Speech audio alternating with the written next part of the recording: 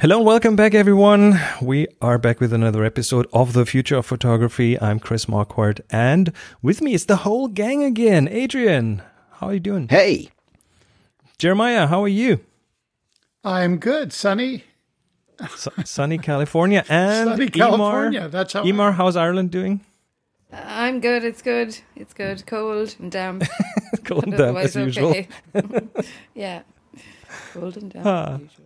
All right, so today we want to take a quick look at a couple of news stories that I came across and that I found interesting from a photography point of view and from a future photography point of view. The first one is from The Guardian, the newspaper, or is it? It's not just a newspaper now; it's a news organization, right? I mean, Adrian, you would know best. You are from the same country The Guardian is from. I am. Yeah. I mean, it's been for decades one of the top flight of British newspapers. But in the last 10 years, they've really, of all the British newspapers, they've really grabbed the high ground for digital content. Certainly. Mm-hmm. So the Guardian, the reason I came across this story is because of another podcast that I do together with Henry Paul, and that is called Curiously Polar, which has nothing to do with photography, but it is about the Arctic and the Antarctic, and it has had an interesting development over the last year towards more geopolitical things. And of course, as the Arctic is now, as we all know, it's kind of melting, and it's melting way faster than the rest of the planet. The temperature changes that our climate does right now have much more impact up there than it has here. So the Arctic is kind of a barometer for the development of our climate. And Henry and I talked about this story that I want to talk about here, and it has to do with a change that The Guardian is implementing, and other publications are also implementing. And they are implementing two things. First of all, they have started to change the language they use away from climate change more towards climate crisis, more drastic language that depicts this a bit better. And they've also changed their photography, and they did a public pledge to change their photography. Because what is in your minds when you think climate change and photography? What kind of photos do you guys think of? Burkinski? Oh, somebody had to say that first, didn't they? Bertinsky, yeah, okay. Bertinsky? So I'll, if you've taken the fine art ground, then I'll go with the press. I'll go with the press side of it. I mean, you're talking about images of rivers filled with plastic in the Philippines, or you're talking about children in India climbing over landfill to make a living. You know, those kinds of things. Mm-hmm. Often, what you see is animals and how they are. How they suffer, like polar bears, for example. Biggest example in the last, I'd say 6 months is the starving polar bear. Yes, because it can't find enough food anymore because of how the climate is changing, which is definitely something that is true. Stuff is happening up there, and if you've ever been up there for more than just once, you will notice how fast things are changing. But what The Guardian now is doing is they have almost completely changed to people and how it impacts people, as opposed to animals or landscapes or nature in general. But they're now showing villagers who run away from a wildfire. I'm pretty sure, Jeremiah, you can relate to the whole fire stuff. Oh, yeah. I mean, I have several of my closest friends who last year lost their home in the big Paradise fire and escaped just with the clothes on their back. And this year, several of my friends, they didn't lose their homes, but they came very, very close on the Getty fire of having to spend days and days in a rooftop hotel just drinking themselves silly while they were waiting to get back into their houses. I'm not joking about it, but it was very frightening. I wonder about that choice, oddly. Often we tend to emotionally relate to animals in a stronger way than we relate to fellow humans. It's a very interesting. Yes, I think that seeing a starving puppy, in the middle of the street, has a greater effect to people than a mass of people, say, demonstrating about climate change. Yeah, so it just, depends. Immer? Yeah.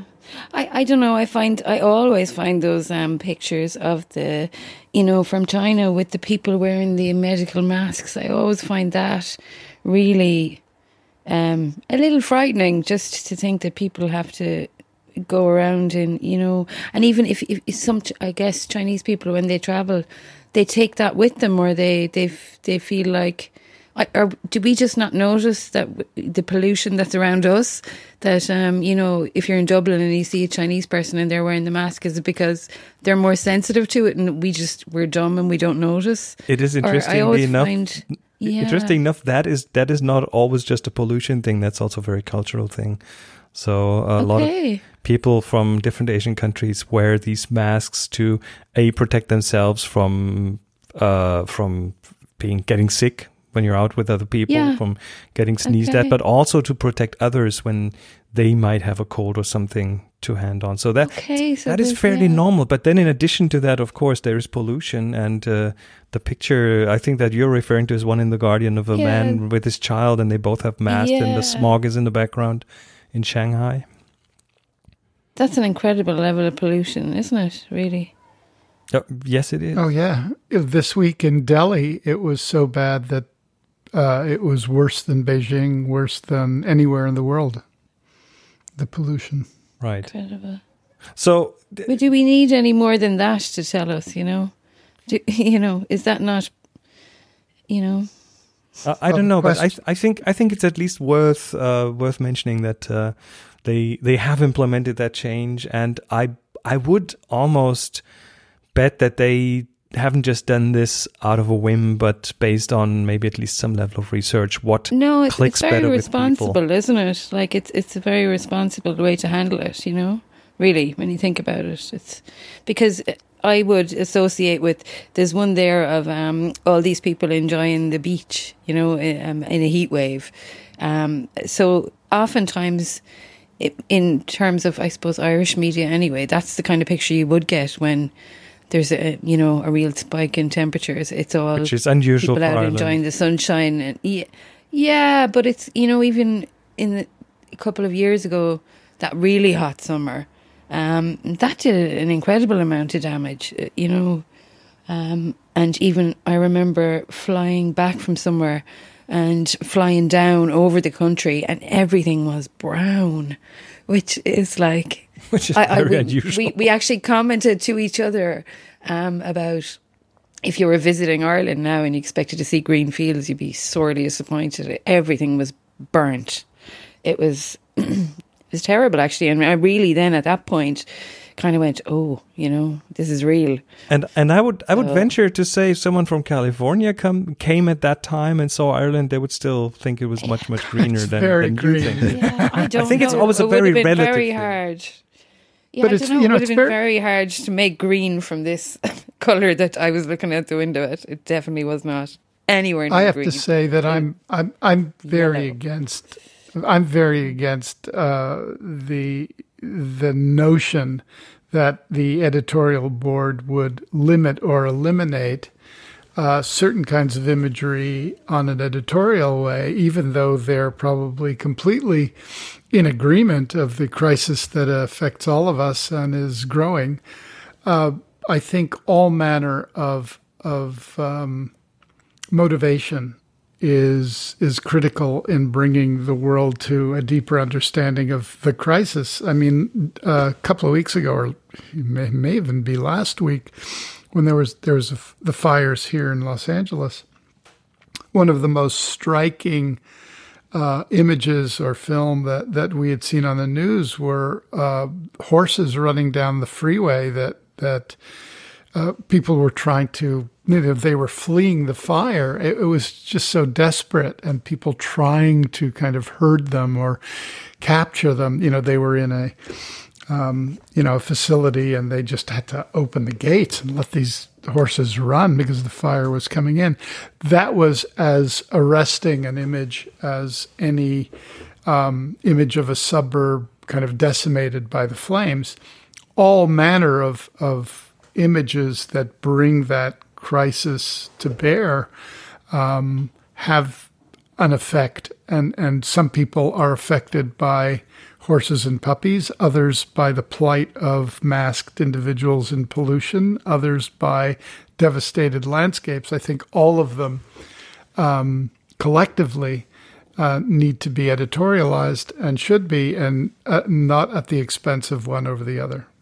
Now, I was wondering, you living in California and with the almost regular recurrence of these fires, is there also a dulling effect that over time you've seen this fire footage for the 100th time? No. Did you notice it not affecting you that much anymore? No, not at all. It's quite the opposite. There isn't a person that I know on any kind of any axis of the political reality, though we are, of course, a very progressive state, generally speaking. It doesn't matter if you're from a more conservative or a more Republican area of, almond farms in the Central Valley, or, the kind of hoity-toity checkbook liberals of Brentwood, or the kind of crazy art homeless nutcases of Venice, California.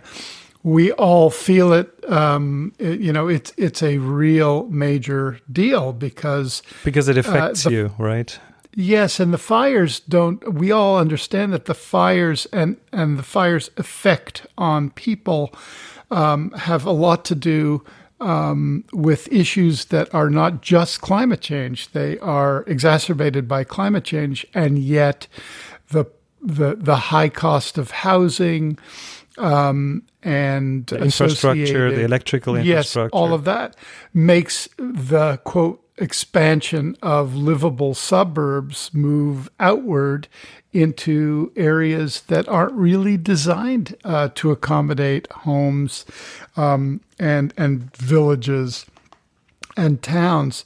There's been fires in California ever since California kind of came up from the sea. But now with the kind of extra spark that is a direct result of the heating of the planet and the drying of the brush, because again, remember in winter we had record rains last year, and we could have record rains this year as well. So everything turns that lush green things. I mean, you put a drop of water into the ground here, and within days you have an explosion of plants and explosion of growth. And while we love it in winter, then comes the drying period of summer. And, with that, comes a spark which is exacerbated by the failure of our power companies like PG&E to maintain or not bury or whatnot our power lines. They spark and off you go. So it's a very complicated question to resolve. There's no direct answer. We all now have to face the fact of living with climate change rather than just appreciating that it's happening. How are we going to do that? It's a major question here in California. All right. I think it's a major question everywhere. And I think on balance, I mean, of course, I guess, the Guardian, although it is a global news distribution channel these days, is also, has a British history. Heat waves used to be celebrated in the press. And all you would see, as Emma said about Ireland, all you would see is photographs of people enjoying themselves on the beach. I think as long as it remains, factual and balanced and not biased, I think generally speaking, I'm very much in favour of of showing these stories. It's very easy in the UK, which has, and we joke about it raining a lot, maybe not quite as much as we joke about it raining a lot in Ireland, but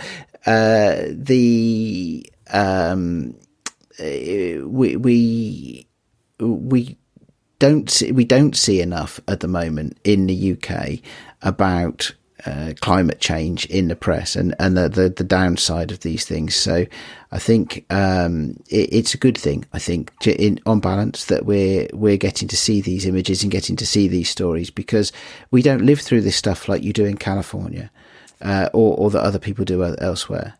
Okay. Let's wrap this topic up. Everyone who's interested more in this kind of climate change talk, go to curiouslypolar.com. That's we have a lot of discussions about glaciers, volcanoes, and things over there. Here's the second story that recently popped up, and Monica, actually, my better half, found this and brought it to me and said, this is something you should talk about on the future of photography. And I agree. Very interesting one. So this is about cameras and about a placement of cameras. And today, we have cameras everywhere, right? There's cameras in almost inside a basketball hoop. There's cameras flying through the air on little propellers. There's cameras buried in the ground. There's cameras wherever you want, and cameras are tiny, and cameras can be placed anywhere and everywhere, and they will be. So here's one placement of a camera that on first look might be interesting, and it's about track athletes and their starting blocks. So when they start running, they have these blocks that are there for them to give them something to push against for starting. And Seiko, the company who's, I think, known for timekeeping and watches and things at races, they have created a starting block with cameras inside. And there has been a bit of an outrage. Controversy? Controversy is a good way to say it. Especially female athletes had a bit of a problem because there's two cameras in the starting block. There's one looking straight forward. So when you run, it will see you running away from the block. And there's a second one looking straight up. And if you are over a starting block, it will pretty much look straight between your legs. And that has caused a bit of an uproar. So what do you guys think of that?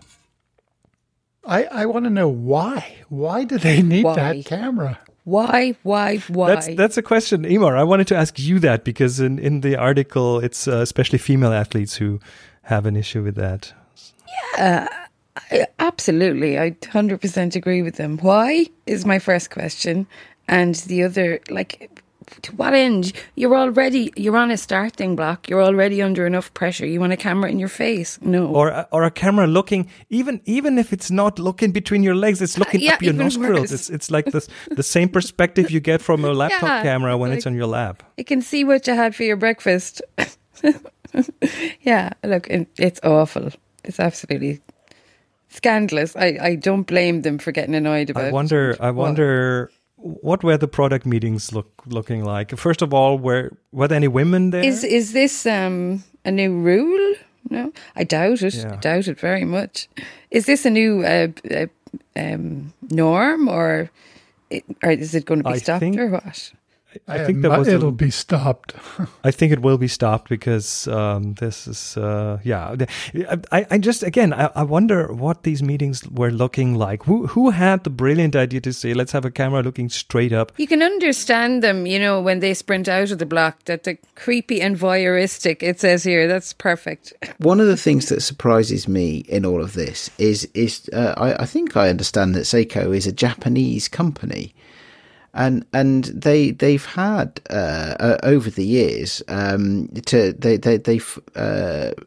created laws in Japan to ban a type of photography called upskirting because it became a cultural problem. And so it seems to me that how this happened is kind of really weird, because these sorts of things are almost would be illegal in Japan. And so, yeah, I mean, the meetings where these kind of products or this particular design, whatever you call it, was thought through and sanctioned. There must have been some really narrow-minded people who didn't think this through. I can't believe they did it on purpose, because I know that it's illegal, right? It's actually a crime, as I understand it. So I can't believe that this was done on purpose with that in mind. But it still is. It's a terrible mistake. Seems too weak a word for it, but I mean, this should have been spotted. Seiko is a Japanese company, which adds to my puzzlement about it. Also, it says here now that they actually took the women's complaints into account, and that the footage was censored. Well, in Doha. They said that, so but hopefully. What I find interesting is that they said the IAAF, which is, what is that, the IAAF? International Athletics something Federation, I think, but I'm not entirely sure. So in the article, it reads that the IAAF has announced that it will begin censoring the cameras, only broadcasting footage once the athletes are in position on the blocks, and deleting all footage every 24 hours. So it means they will still shoot the footage, but they will not use it. Oh, no. But why shoot it? Why shoot it? You can understand a camera that sees someone shooting off the block. That's an interesting angle. Yeah, I get it. But this up the skirt business, no. You could look down. You could look down at their feet, couldn't you? You couldn't. You don't need to look up at their feet, as it were. But I just don't get. I think this is this is not been thought through at all, has it? So the bigger question, I think, alluded by Chris is, even if you can shoot something in a bigger picture, should you? Should you? Yeah, that's the biggest question. And even if you say you're not shooting it, should that camera still be there? Because the way these starter blocks are designed, they still have that camera looking up. And at this point, all the athletes have are assurances that footage won't be used. So. Yeah, I think we'll just put a link in the show notes to that article. Anyone else who thinks that is not appropriate, go look up the IAAF and let them know what you think about it. I think that's how we should handle that. All right, let's close the news block and go into our photography highlights. Okay, let's start with Adrian this time. Let's start with Adrian. Okay, so mine is a book this week, a book that actually I have to say I recently received as a gift from the people that made it. The book is called Obsolete and Discontinued, and there's a great story behind it. So it's a coffee table photo book, and there's a great story behind it in that the editor of the book some years ago was given a bunch of old photographic paper and didn't really know what to do with it because he already had loads of paper stacked in the corner of his darkroom anyway. And so he started giving it out to people and saying, what can you do with this? Send it back, do whatever you like and then send it back. And the book is a fantastic collaboration of a bunch of photographers who've all provided prints that they've done on this old paper, some of which worked reasonably freshly, and some of it was clearly way past its best.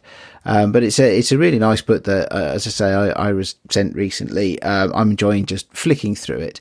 It's called Obsolete and Discontinued. The editor is Mike Crawford, and there's a link to their website in the show notes.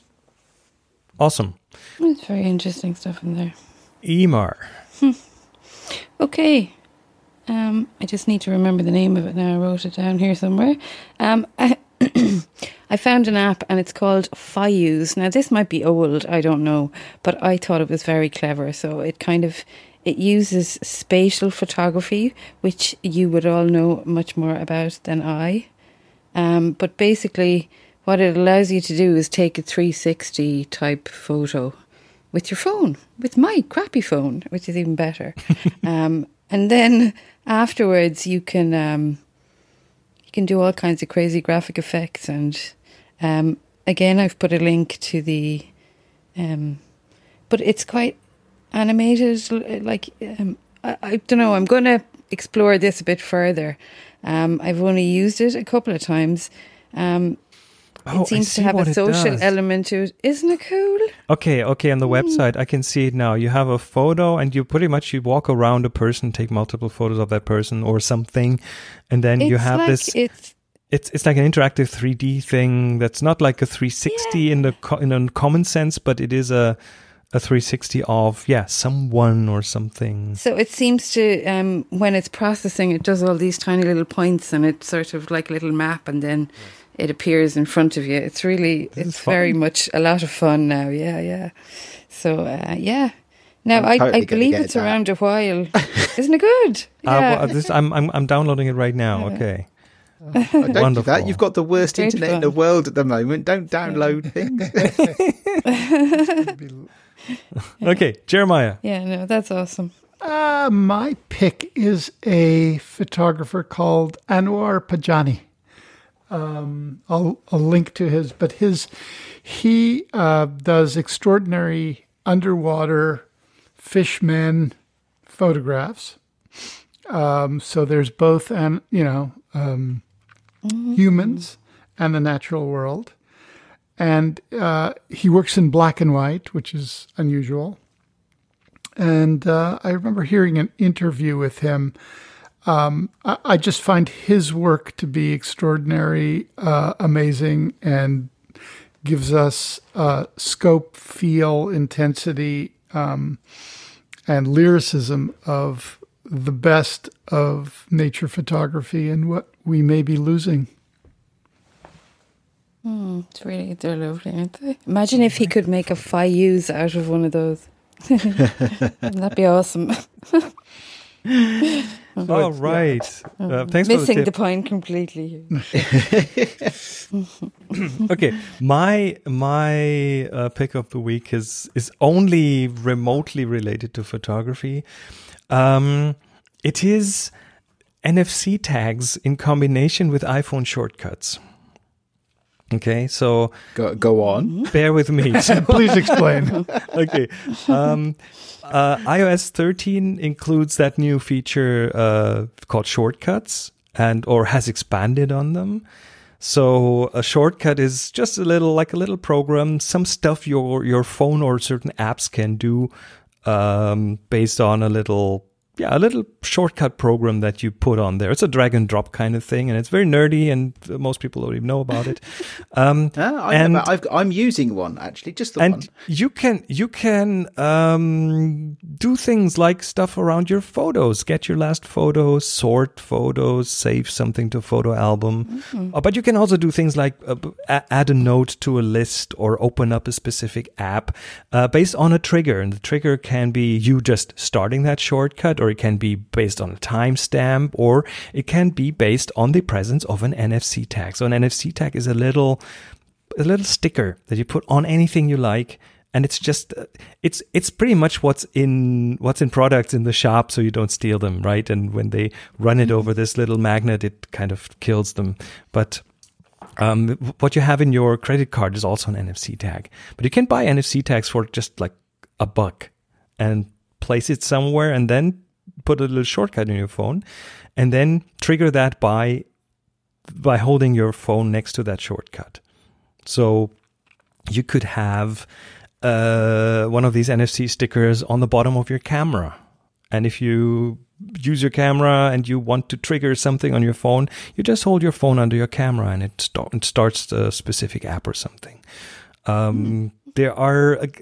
This is so wide open that there's a gazillion different things that you could think of and come up in scenarios that you could imagine where you could use this, put a sticker on the lens, and I don't know, do an inventory of your camera bag by going beep, beep, beep, beep, one by one of the different lenses, and then you have a spreadsheet. Then it creates piece by piece a spreadsheet that has all that information on it, so you have an inventory. I can see why you like this, Chris. It is nerdy. It is wonderful. It helps you automate certain things. I've looked into these, right, and I've struggled, and with other sort of internet-based systems like IFTTT and stuff like that. Then I've struggled with finding the use cases, but I'm really pleased to say I've actually found a use case for this, which is related to photography. And if you're in the Photos app, this little shortcut is just simply called Open in Snapseed. Yeah. So those of us that do photo editing on phones or iPads or whatever, often you're quite used to seeing what Apple call a share sheet, where you can say Open in, and then it gives you a list of things. Snapseed doesn't support that. It doesn't provide an entry on your little list there, but you can do that with a shortcut, I found, and I'm using Snapseed quite a lot at the moment. Actually, it's a tool and a toy that I'm playing with deliberately, and you can use the shortcuts to add your favourite apps to open photos in directly from the Photos app. And how do you get to those shortcuts? There's an app called Shortcuts, and it's on your iPhone. So you can do that, and the way that I use it, Jeremiah, is in the Photos app on your phone. You click the sharing icon, the square with the arrow. Yeah. I think I should test that. Hang on, I will pick up my phone and test that I've given you the right instructions there, because that's any photo, you pick any photo on your phone, and then you can say it's the little square with the upwards facing arrow, and then in the new operating system you get some contacts you could send stuff to, then you get the little old row of apps, but then if you scroll down there's a whole list of stuff and you can add things into there. It's only a small thing, but it brings me joy, and it's one of the first times I've ever found a use case for this kind of technology. Well, I have a whole bunch of NFC stickers all around the house for different automations that I just trigger by holding the phone next to them. So some of those got to be photographic. I'll just have to come up with the right use cases. So theoretically, if I put a sticker on my dog and set an automatic camera every time he walked by, it would shoot a picture Well, of it's him? NFC. It's near field communication, which means it has to be really close. So it can't just walk past the door. It has to be touching the door. Where you I see. Okay, well, can adjust. A question, has anybody tried Photoshop for their iPad? Not yet. Not yet, no. I have been exploring, and we could talk about that another time. Oh, we should talk about that, actually. And Adobe has had quite a bunch of announcements, so maybe that warrants its own episode. Yeah. Yeah, all right. It's good to see Adobe catching up finally with Serif. Finally, slowly but surely. But Serif is already a step ahead in some areas. Okay, that was it for this episode of The Future of Photography. Thanks everyone for listening. If you listened to this episode on the website, then maybe consider subscribing. You can find The Future of Photography at every place where you find your other podcasts, and we're looking forward to bringing you more. You can contact us on the website, thefutureofphotography.com. You'll find us on Twitter. We're TFOP Now there, TFOP Now. And check us out, and make sure you give the other episodes a listen as well. We'll be back next week with more. Until then, bye-bye. Bye. Bye. Bye-bye.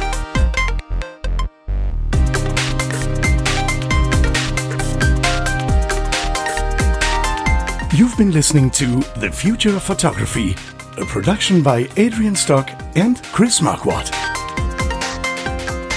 Subscribe to the show wherever you get your other podcasts. Find the show notes and more information at thefutureofphotography.com.